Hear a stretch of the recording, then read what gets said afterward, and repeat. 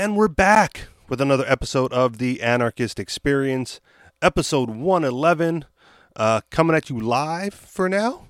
As always, I'm your host, Mr. Rich E. Rich, along with MC. And since we're still doing this thing live, those call-in numbers for you to dial are 303-335-9527 or 303-835-1301. That's 303-335-9527 or 303-835-1301. So what is going on with you this week, MC? Oh, nothing going on with me. I was hoping you had something. Not really. I mean, it's... How do I say this? It's the same shit, different week, right? I mean, yeah, I got nothing. Have we proved our point yet? After so many episodes. After 100, no. Yeah. I mean, I think that's why we pull up the articles, right? That's why we do the headlines. And I guess when you ask that question, it reminds me of some things I used to post, right? And I used to go real heavy on bad cop stories, right? And the reason I did that is because I got into one conversation with the only cop friend I have, and his point at the time was, oh, you post, that one thing, we had the conversation, whatever, and it's just an isolated incident. Like, this isn't standard protocol in his department or across the board. Right.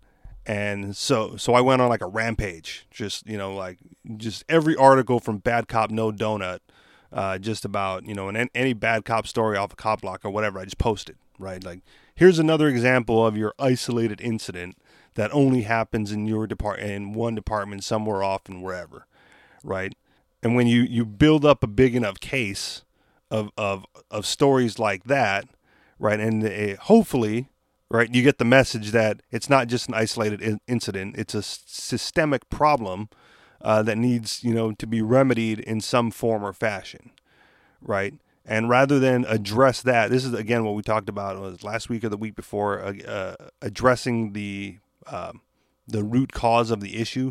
Rather than address that being a systemic problem, right, he just backed out and, stopped commenting and stopped having discussions about it, right? So in his case, is one of two things: either point made, right, and he gets it now, or he just slinks off to whatever whatever group he goes to get a pat on the back for a job well done as a detective, right? Like, oh yeah, you're doing the Lord's work, by arresting petty criminals and whatnot, and people thank him for it, right? So. I get, the circle jerk mentality, or the echo chamber, or preaching to the choir, whatever term you want to use for that. He just probably just disappeared back into that realm where he doesn't have to face the reality of what it's really like for the average person, out on the streets, where running into bad cops on a regular basis is not just an isolated incident.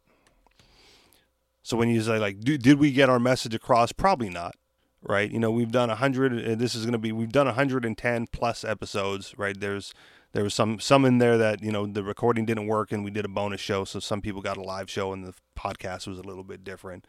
But I don't, the reason shows like ours still exist across the board is because we haven't gotten the message across. Right. If the message was received by the masses and things started to turn into a freedom, liberty, direction, right, then then I could do a different show, right? I wouldn't need to do this one. I vent about other things as opposed to what's wrong with the state and how it's infringing on personal liberties of the people. But I think most people, whether they listen to this show or other shows, or just the regular talk shows, or maybe they've never come across this type of message, it's clearly based on results of what's going on in the world. This message needs to continue to be put out there by as many sources as possible in order to get people to have that mindset change. Your thoughts? I don't know. I still think if there was a place that freedom was the main focus or the main goal, I don't even care if they have a government, but if the goal was to have minimal impact, and then I would think that that country or that area would do better than anywhere else in the world.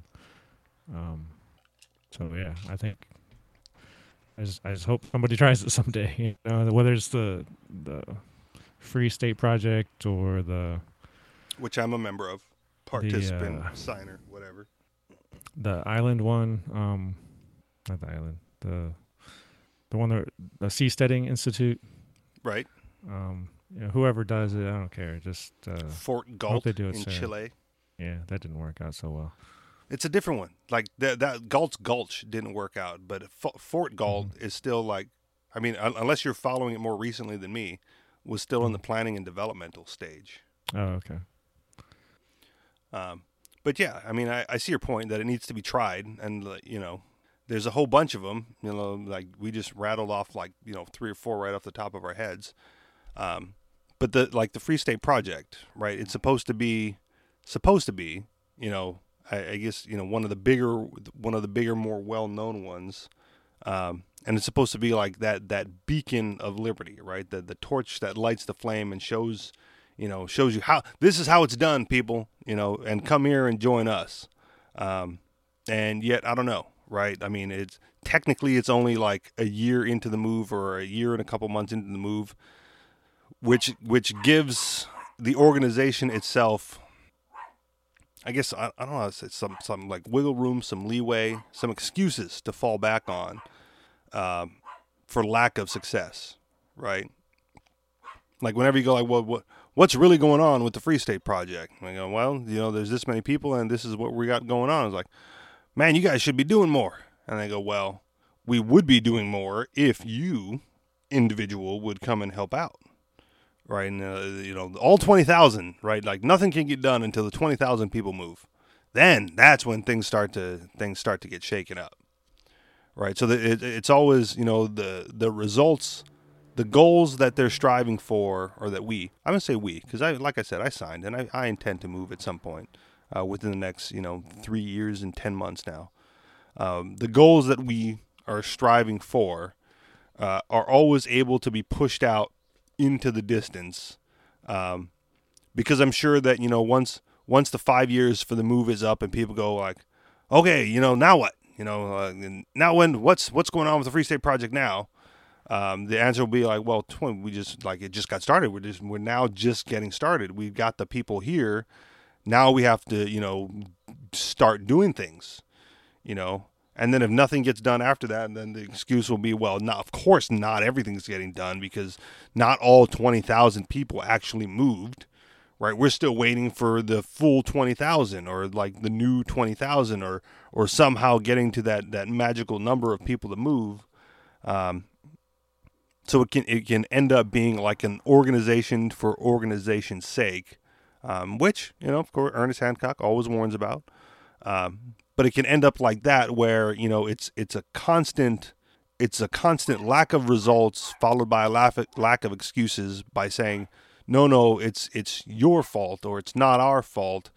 It's hard to herd libertarians into doing one specific thing and getting all on the same page, right? There's always some excuse as to why the status quo remains the status quo, or the changes are small and incremental, right?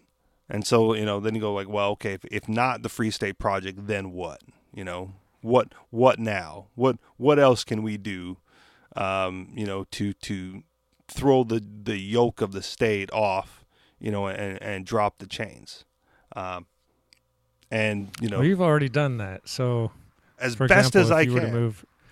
If you were to move to New Hampshire, you wouldn't vote. So, you're not in line with the political libertarians that are going to change the government from the inside. Run for office.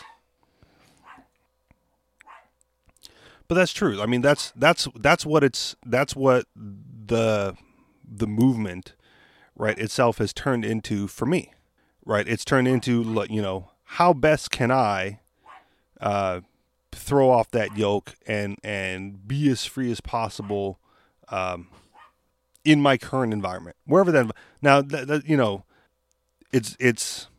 it's easier to do it, in my opinion, like from New Hampshire or in specific geographic locations, right? Because there's an ease of getting that head start.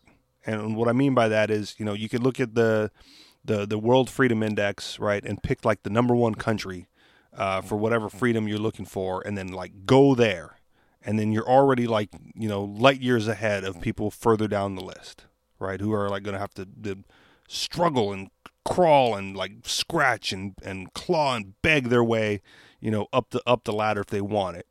And if you're an American or in nearby, then you got the Free State Project, right? And if you look at the Freedom in the 50 States Index, New Hampshire is a good choice for that project, but also for people who want to be free.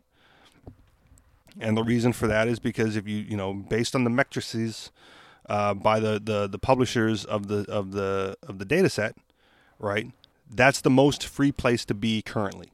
So the mere act of like moving there gives you a better start to apply, the principles of like just being free in your life as much as possible, right?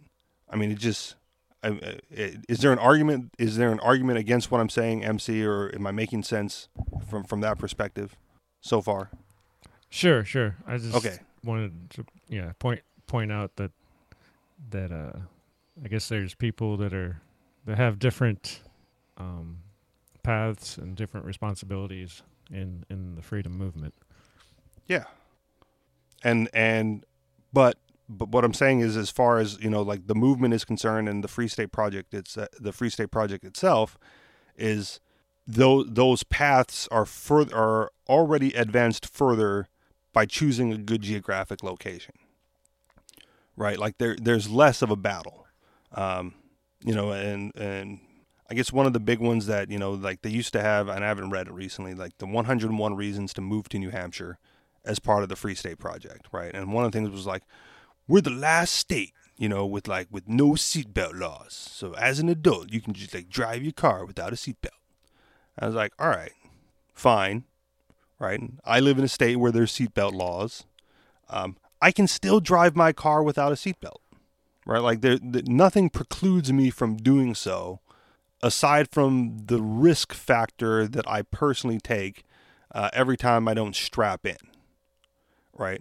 And to be fair, right, like I've mentioned this, to my mom, because like I have my moped and then I drive her car, and the reason I drive her car is because she worries about me like riding the moped. She's like, just take the car. I got the moped. I'd feel better if you took. So I've had the car for like years, and I've never bought another car of my own because no need. But like the seatbelt doesn't click in solidly. And this has been the case for, months now, if not maybe a year at this point. I don't even know. Like it slides into the slot, it makes a little clicky noise, and then pops right out as soon as you shift your weight a little bit. So I said, hey, the seatbelt's broken. Like I know safety's a big deal for you. So if like, I don't know, she's got a mechanic friend. Like, I don't know if he can fix it, or if we can like steal one from the back seat, or like just make it work somehow, right? But it's clearly ineffective for what its intention is. So for the most part, like, I wear it as little as possible, but I understand that the risk I'm undertaking, number one, by not wearing it, for safety reasons, but also for like legal reasons, right? Because I've actually been ticketed, not in this car, but in my previous car, for not wearing a seatbelt, right? Like I pulled out of court, drove right by a cop, got pulled over right away, just boop, no seatbelt. Like, so I threw the ticket away. Like, called my probation officer, like, hey, I just got pulled over for no seatbelt. Like, okay, whatever. But, just threw that one away. So that's another one that's like chalked up on my record somewhere, as far as like a fine that I didn't pay for some nonsense that they were charging me with. But either way, right, like, it's a risk to drive without it. So when, like, during the daylight hours, when I'm going through, the construction zone, or in a residential where I'm going to be missing a lot of lights, like I'll pull the strap over and, like just, tuck it under my stomach, because that's the only way to like hold it in place since it doesn't click in. And that's, that it's not for safety. There's nothing safe about doing that. There's no, like, I'm not going to be like, prevented from flying out the window in the case of a car accident or whatever. But I do it, because at any moment, a cop could roll up next to me or near me or see me, that I'm not aware of because I'm just not moving quickly enough and it's daylight hours, right? But when I drive the car home at night, like, forget it. The windows have a little bit of tint on it. If they're coming towards me from the front, they the lights preclude them from really seeing into the car anyway. Or at least I think so, because that's the way it looks for me from my perspective. Maybe they got special glasses. But either way, I take that risk, when it's less likely that I'll get pulled over. If I was in New Hampshire, right, if I had moved and that was like, my freaking pet issue, like I just don't want to wear a seatbelt, bro. I'm fucking going to New Hampshire. If that was my thing, right, then I'm already one step ahead, right? Like it's already like I can do it here, but I can do it there with less fear and less worry and less concern about ramifications aside from getting into an accident. Now, I'd also like to see some statistics on like how many people died because they like fucking rolled the car and couldn't get out because they were stuck in the seatbelt and it jammed, right? Like, there's got to be some people dying because of the seatbelt. So it's a risk either way. Just, how do you individually want to assess that risk and decide what you're going to do, right? Do you, like my stepdad always, carried a razor blade in the car, and I made a habit out of it for a little while too. Just, just in case something happens, you got to be able to cut that seatbelt. And we'll just don't wear the seatbelt, and if you don't have the seatbelt on, then you don't have to worry about it, right? It's already off. I've heard arguments against like speed bumps, right? Because ambulance have to slow down to go over speed bumps, and we're like, well, how many people died because the ambulance, because they put us some stupid speed bump somewhere, and the ambulance had to slow down, and that was like, the matter of life or death was, those precious seconds or minutes even that they wasted slowing down to hop over speed bumps. And you're like, well, what's the point? Just let people drive safely, and then you don't need speed bumps, right? And then the ambulance can go as fast as they want to make sure that the health and safety of the person on board is taken care of. So those types of things. Your thoughts, MC? So while you're thinking about seatbelts, I was looking at the Freedom Index at the heritage.org website. So economic freedom. Number one is Hong Kong, no surprise. But what I was interested in was the tax rate. And the tax rate is overall tax burden equals 14.4%. So if the U.S. wanted to beat Hong Kong and at their economic game, make it 10% or less. But yeah, government isn't about that.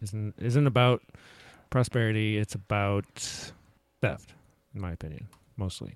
Yeah, and tax rate is another one, right? Like, if your goal is to make money and to maximize the value of the work and the labor that you do, whatever that may be, why wouldn't you then move to a geographic location that allows you to keep the most of that?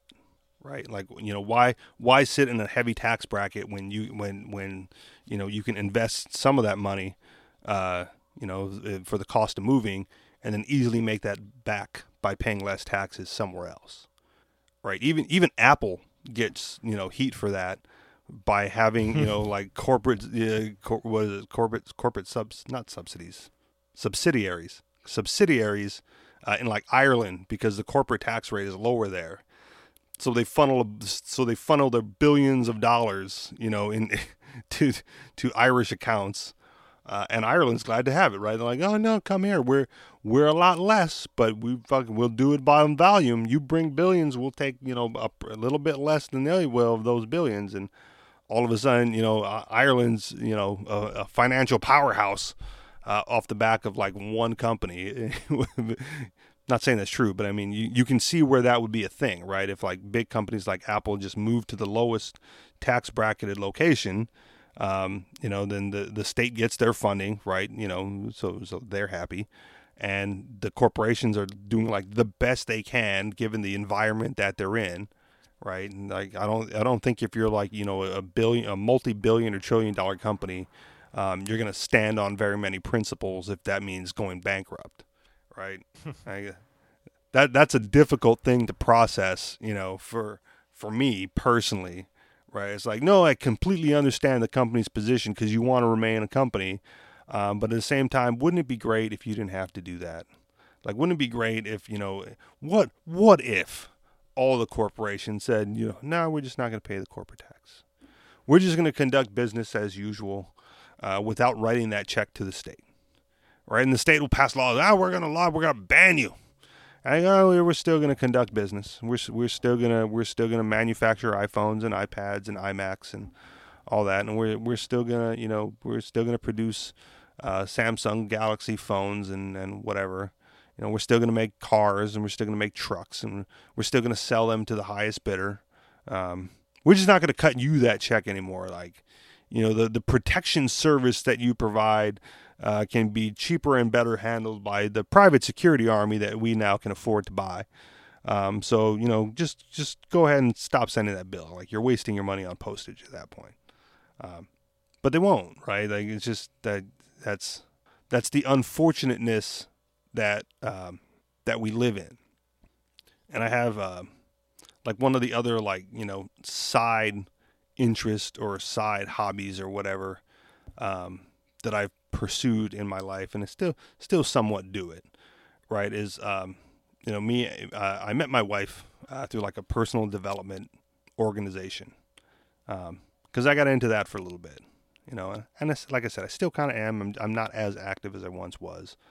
She's a lot more active than I am, but it was just one of those things for me personally, where it was, things seemed to be like spiraling out of control a little bit in my personal life, and I was always searching for something to kind of to transition back into a more positive, healthy, happy lifestyle. And this was like one more thing to try, right? So I'm not here to like pitch it or to promote it or to get anyone involved. I'm just saying, like, I've done it. And one of the I guess concepts or theories or whatever that they push is similar to what I'm talking about, which might be where I got it from. And that's, you were like the master of your universe. You were in control of your world. Whatever you want to do is all possible. Glory be to the universe that is, type of a thing where, where it's, whatever you can dream is possible for you. Right. And my contention has always been, well, true, but then there's that like whole other group of people, right? There's that whole statist group of people and people in the government that prevent you from doing certain things, right? And they go, oh no, they don't prevent you, you prevent yourself. Or, this is all on you. If you really want to do it, you'll find a way to get it done, right? And I forget, it might have been like a post, from Michael Feen. I think so. Like either this week or last weekend, he kind of hit it home, which is what I'm trying to say is like, to an extent, right? There, you can do whatever it is you want to do, to an extent, because at the end of the day, there are always those who are leeching off of your productivity, stealing from you, as best that they can, and precluding you from truly optimizing your human potential. And that's, it's, you can blame that on me and say like, no, it's my fault that I allow them to minimize or to degrade my human potential, and then that it's my responsibility to find a creative solution, for the problems that I face in order to optimize. And then whatever, you're just shifting the blame, right? It's not a faulty theory. It's just blame shifting it back to me, because it happens to everybody, right? I mean, like how much of your human potential can you actually maximize without like the state interfering at all, right?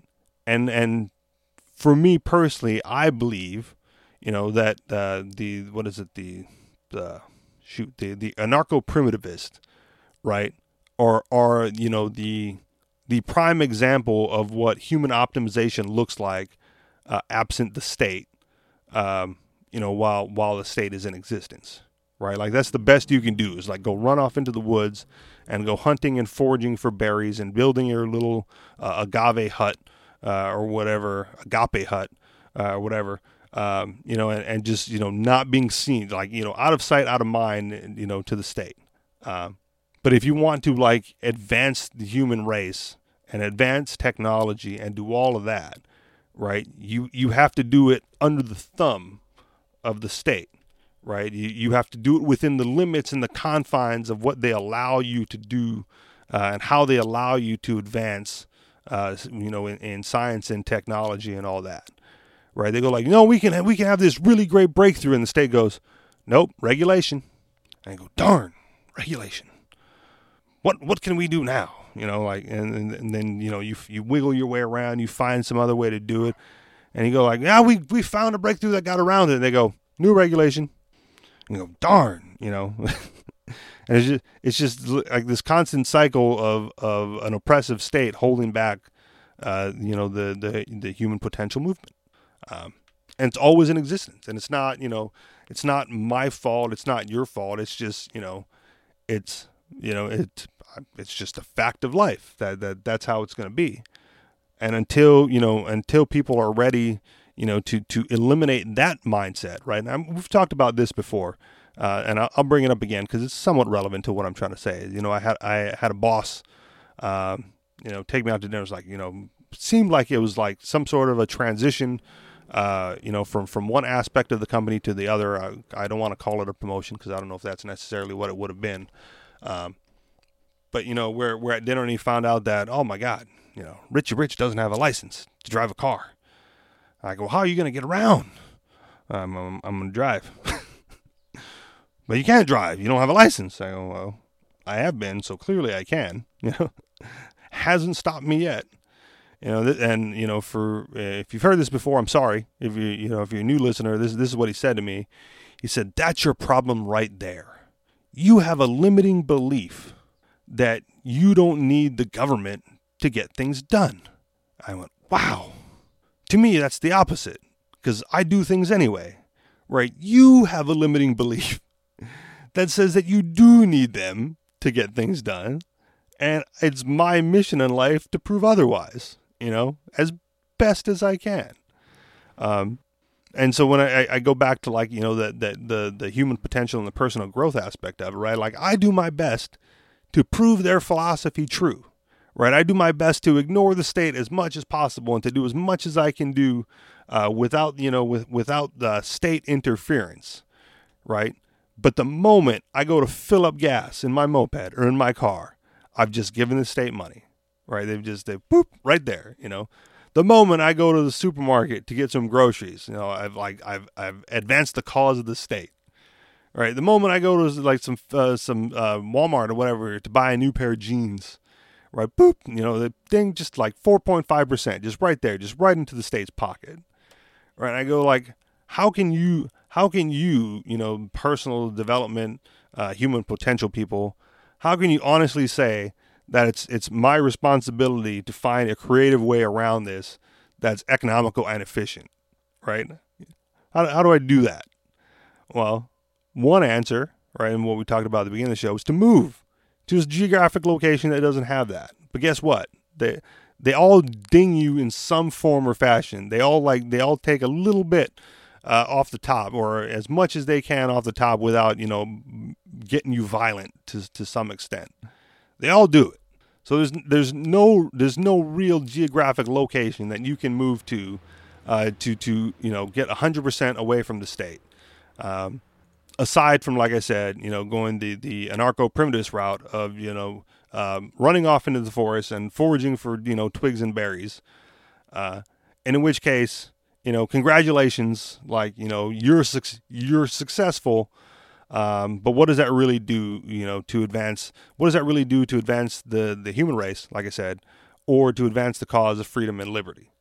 right? It doesn't do anything, and it doesn't really do much, to advance your individual potential either, on what you're capable of doing, as far as good in the world or for you, right? If you're just like, living in a shack out in the forest, hunting rabbits and eating berries, right? Good for you for being able to do that. But I don't see that as an advancement. That seems like to me like a step back, and I'd rather advance in spite of the state, than regress back to like caveman era living conditions. And again, I'm not giving credit to the state. I'm not saying like it's because of the state that we've got this far, and without them we'd be hunting for twigs and berries. I'm saying the only way to get away from them 100% is to go that route. But advancements can be made, and more advancements would be made absent their interference to begin with. MC? Sure. I would play devil's advocate and say, well, what about property rights? You have to have a government for property rights, right? I don't think so. And we talked about this in India, right? And if you want to have the discussion on like what rights actually are and how they extend to property rights, I will give you my very brief understanding of how rights work, right? So when we use the term rights, it's a shortcut. It's a shorthand way to explain a concept. But for the people who go like, well, rights don't exist. You're right, they don't. They absolutely don't. Like you yourself, me, MC, have no rights. We would like to, right? Like I was a natural rights guy for a couple of months as I studied that aspect of it. And then when how do you derive those rights? Well, one of two ways, my man. Like, this is I'm sure I'm not the first person to espouse this theory, but I think I've pretty well condensed it down to, two things. Rights are either mutually agreed upon or defended by violence. Like, that's it, right? You have a right to life, MC, because I've agreed, by my actions and my words not to kill you, right? I could very easily violate your right to life. I'm not trying to say like I can kick your ass. I'm not going that route, but you know what I mean, right? Like I could very easily take someone's life and violate their right to life. And what does that prove? Like if they had a right, I shouldn't be able to take it.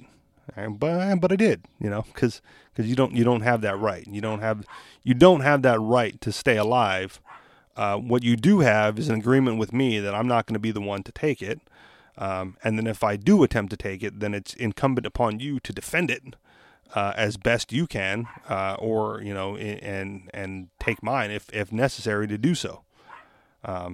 That's it. Same with property rights, right? Like, I build a house on this land and I declare it to be my own. And you come along, MC, and you can either say, I see you've built a house. That's a mighty fine house. You can have that house, and I will allow you to keep that house, and I will not encroach on this property. I will build next to it and let us put a fence in between us so we can delineate and designate yours from mine, right? Or you can come along and say like, that's a mighty fine house. I think that's my house now. And I'll say, no, sir, this is my house. I built it with my own blood, sweat, and tears and toiled the soil. And you say, well, yeah, but it's a mighty fine house, and I think I can just take it from you. And I say, well, to the death then, right? Because, now all of a sudden you're not respecting what we would commonly refer to as my property rights. And if you're not going to respect it and have a mutual agreement with me to respect it and to let it be and to go find your own property, well, then the only recourse I have at that point is to defend it, right? And if I'm incapable of defending it for whatever reason, well, then I've lost the right, right? I mean, it's you can say like, oh, your rights have been violated. And I go, well, okay, well, too bad, so sad, right? So the issue in India was the government would randomly come by and take people's cows. And sometimes the cows would be the only thing they had. So would it be better to, if you were going to help them, go over there and give them guns and train them how to use them, and say next time the government tries to come here and take your stuff, you shoot them. Better than having the government? I would say yes. Well, better than so the other thing, the way some other people helped them is by helping the people of India show to the government and declare to the government and do it the legal way. And so now there's a government paper trail of the rights and the property that these people have. So the government comes around and the government can't take their stuff without any reason. Can't, or just is honoring Cannot. some agreement to not, right? Well, yeah, the government has rules. They don't always follow them. Yeah. So if someone doesn't have any paperwork for the property they have, or if the government doesn't respect someone's property, then they can take it at any time. Well, that's part of what I'm saying, right? So is it better to go the legal route, or to instruct them in the true nature of how things work, so that they're better able to defend their property or their rights to property, should someone, including the government, attempt to encroach, right? This is part of one of the reasons. I think we had part of this discussion last week. It's the mentality of the culture that kind of leads things in this direction, right? And we can get into the public school issue again if need be, but it changes the mindset of the people. And so in India, right, you've got this mindset where first it's okay for the government to take the cows, and people just go, oh man, that's just how it is. They're going to steal my cows, or not steal. They're just going to take my cows. They have a right to do it. They've written the laws down, and all of a sudden they write the laws down. Says like, if you have this paperwork, we will not take your cows, right? And then the government comes along and says like, yeah, we need cows, and you go, no sir, we've got this paperwork right here. It says you cannot take our cows. And I say, new rule. In a state of emergency, we can take your cows. Decreed. Written down. New law. Right? And if the mentality of the people, right, is so long as it's the law, then it's okay, well, then they're just going to get their cows stolen again. Right?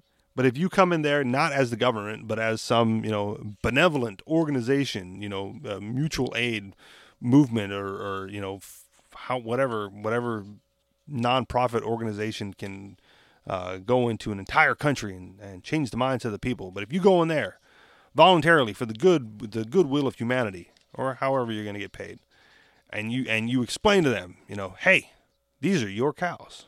They're your cows because of one of two things.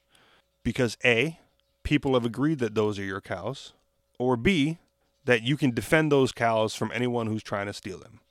Now, if they're able to steal them, then they're not your cows anymore.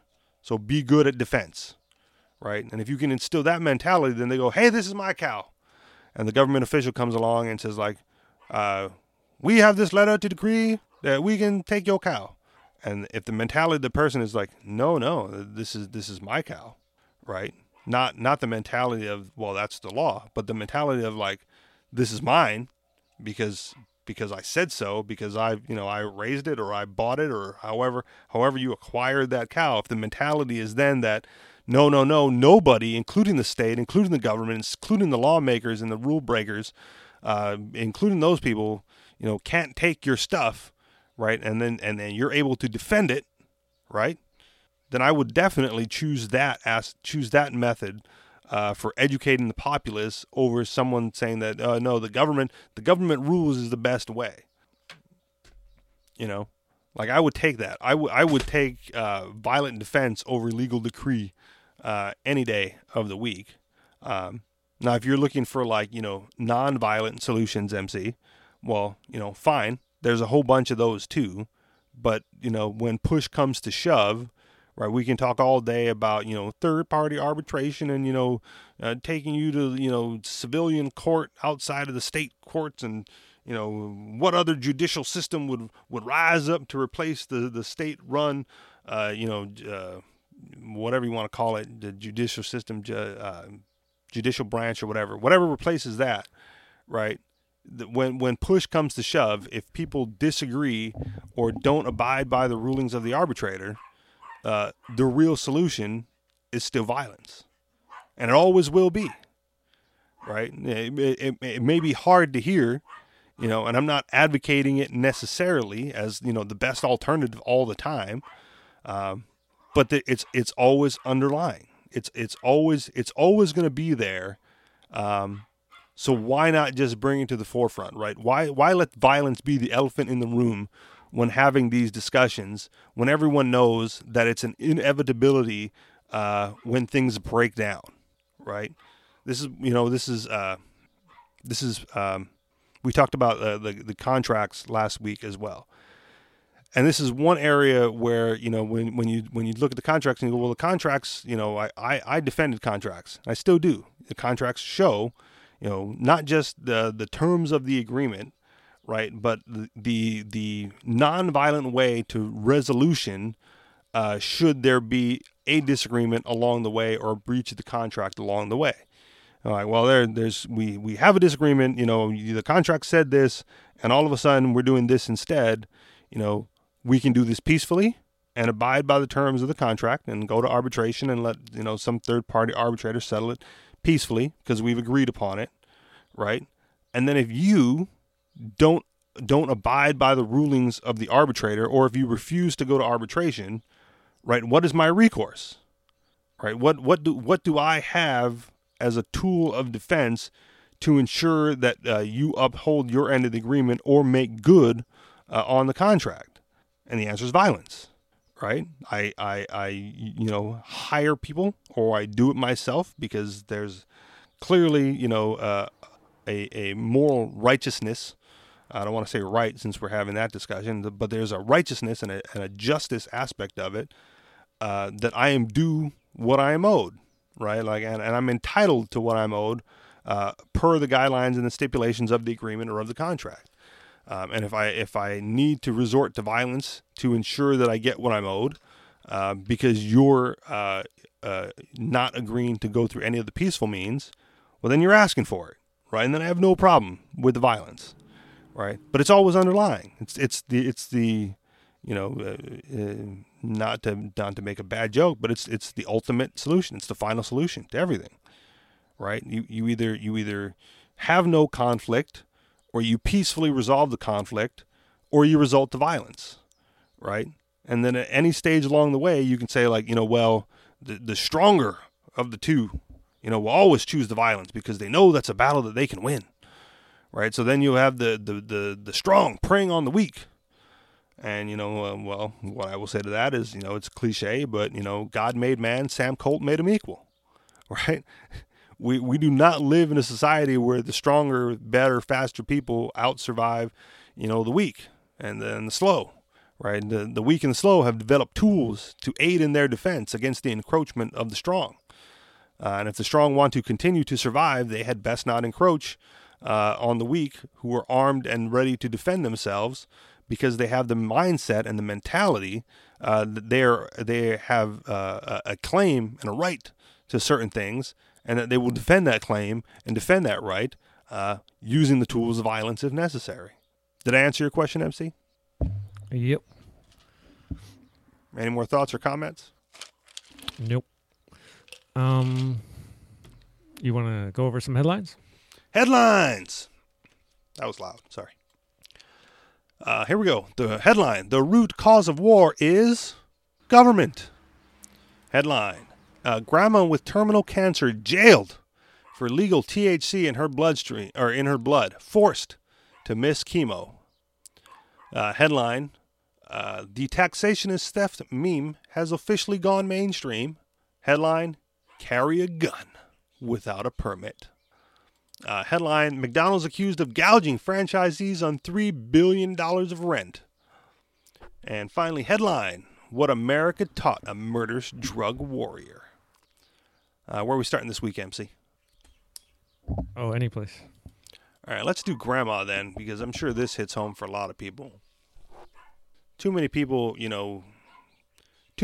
do drugs or know someone who used drugs where this can't hit home in some aspect of it. Just the sheer idiocy of the drug war and drug warriors in general. Here we go. Grandma with terminal cancer jailed for legal THC in her blood, forced to miss chemo. That makes it even worse, right? Even in the headline. Legal THC, right? Not even breaking the law, and yet they're fucking with her. Wichita, Kansas. Angela Kastner has colorectal cancer and is currently undergoing chemotherapy to treat it. However, because the state is hell-bent on targeting people for putting THC in their bodies, Kastner is missing her much-needed chemo treatment after she was locked in a cage by Sedgwick County deputies. Apparently, these cops felt that throwing the grandmother with terminal cancer in a state-sponsored jail cell would somehow serve society. After all, she did have THC, the dangerous psychoactive component of cannabis, in her system.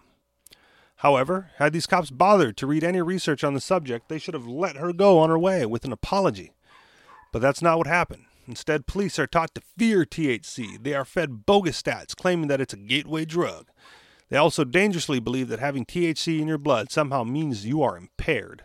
And especially in Kansas, cops love to kidnap, cage, or even kill you over this highly beneficial plant. To show just how criminally uninformed the deputies were who arrested and jailed Miss Kastner, she hadn't broken any laws. Even in Kansas, as she was prescribed the FDA-approved and entirely legal synthetic version of THC. I had Marinol in my system that the doctors in Oklahoma gave me to fight cancer. I've been fighting cancer 5 years, Kastner said. That's right. Kastner has taken Marinol to fend off nausea and help her have an appetite, just like millions of other cancer patients across the country. According to her pharmacist, and as KAKE reports, the amount of THC in her blood is not enough to make anyone high. In fact, according to the drug's own insert on its safety, they only recommend not driving if you feel confused, dizzy, or drowsy. Aside from the drug Kastner had been taking for 5 years not causing impairment, there is no scientific evidence that THC in the bloodstream equates to impaired driving. As the Free Thought Project previously reported, no scientific basis exists to legitimize current THC testing for impaired driving. According to a study from Auto Club Giants AAA's Safety Foundation, a blood test threshold for THC, the chemical component of cannabis that makes people high, is simply not scientifically possible. As the study notes, determining actual impairment from THC consumption is quite different than for alcohol. Tolerance for the chemical would mean, though a regular cannabis user might have high blood levels of THC, they are perfectly safe behind the wheel, while a relatively low THC blood level could be found in someone unfit to drive. Because Kastner was a regular user of Marinol, she said more likely than not, entirely fit to drive, even if she had just taken it. However, none of this matters to those tasked with upholding the law. And if the law says that we have to throw grandmas in cages for having their legally prescribed medicine in their bloodstream, then by golly, we are going to do just that. I miss my chemo tomorrow, and I miss my doctor's appointment tomorrow, said Kastner, whose doctor is rightfully furious.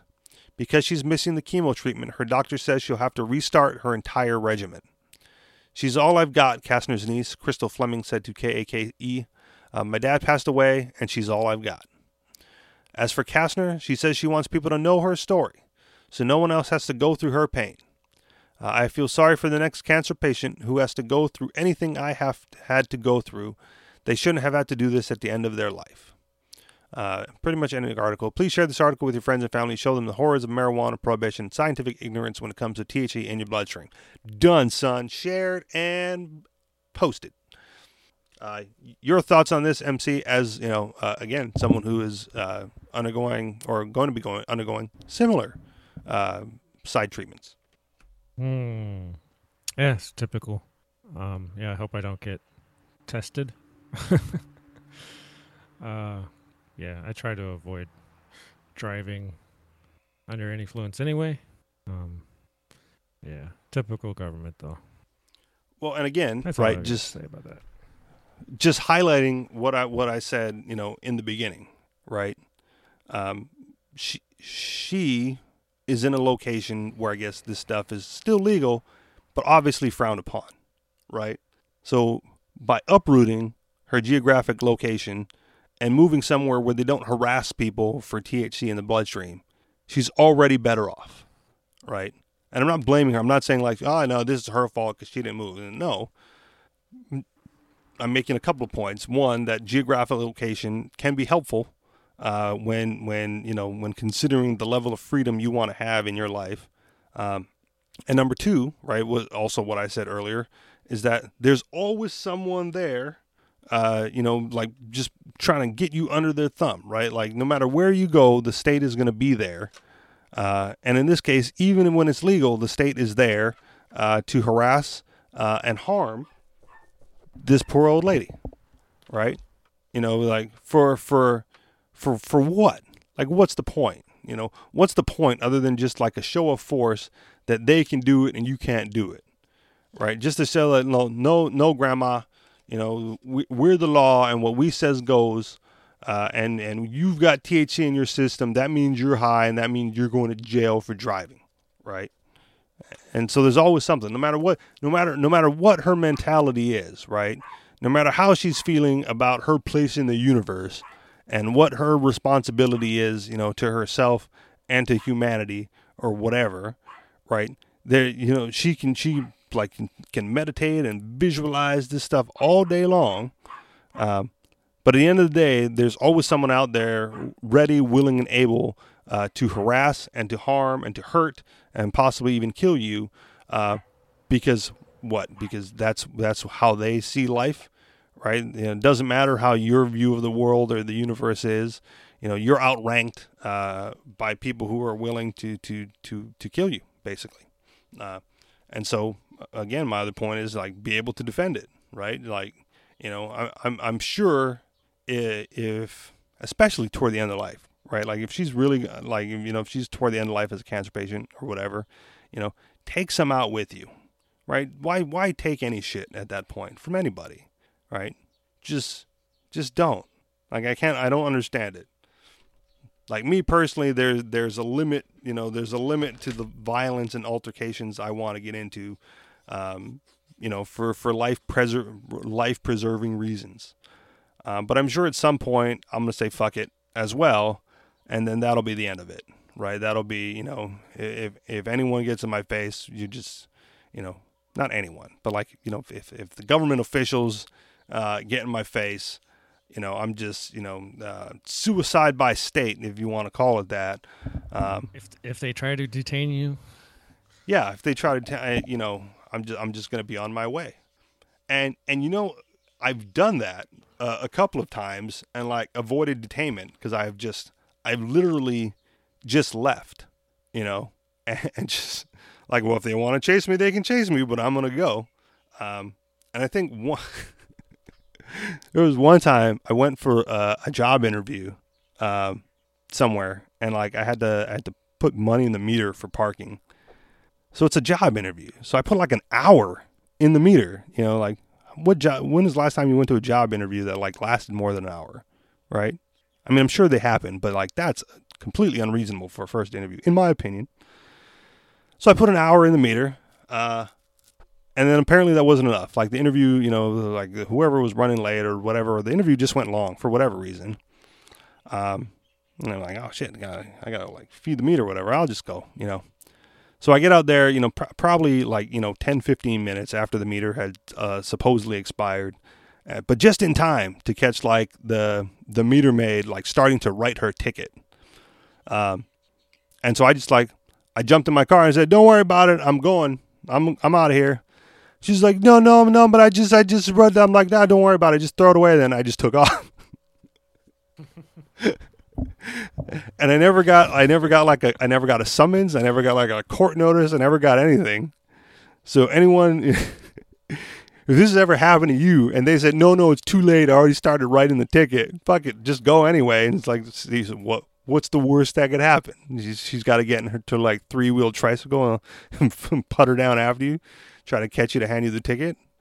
Like, obviously, there's a way to throw away a ticket without finishing it, apparently, because that one nothing ever came from that one. And there was another time that I was working at a restaurant, and there was 2 restaurants, right? There was like the one I worked at, and then the owner had like another restaurant. And the general manager asked me, he's like, on your way to us, right, to the restaurant that I was working at, stop off at the other restaurant and grab some supplies. And the other restaurant just happened to be like in the middle of busy downtown where there's like no parking and permitted loading zones, and like you can't be here kind of a place, unless you've got our official sticker and documentation saying you're allowed to, to set your hazards on for the next 3 minutes while you grab some boxes. Right. And like, wow, fuck, man, like, all right, whatever, let's do this. Let's do it quick. Cause I obviously don't want to be here, in this condition. So we grabbed the boxes or whatever, we loaded up, and, I'm sitting there, readjusting my headphones, and like getting my car started and getting ready to go. And I'm still in the no parking zone. Right. And then I hear, boop, like fucking that noise. And I look back and I'm like, oh shit, it's a cop.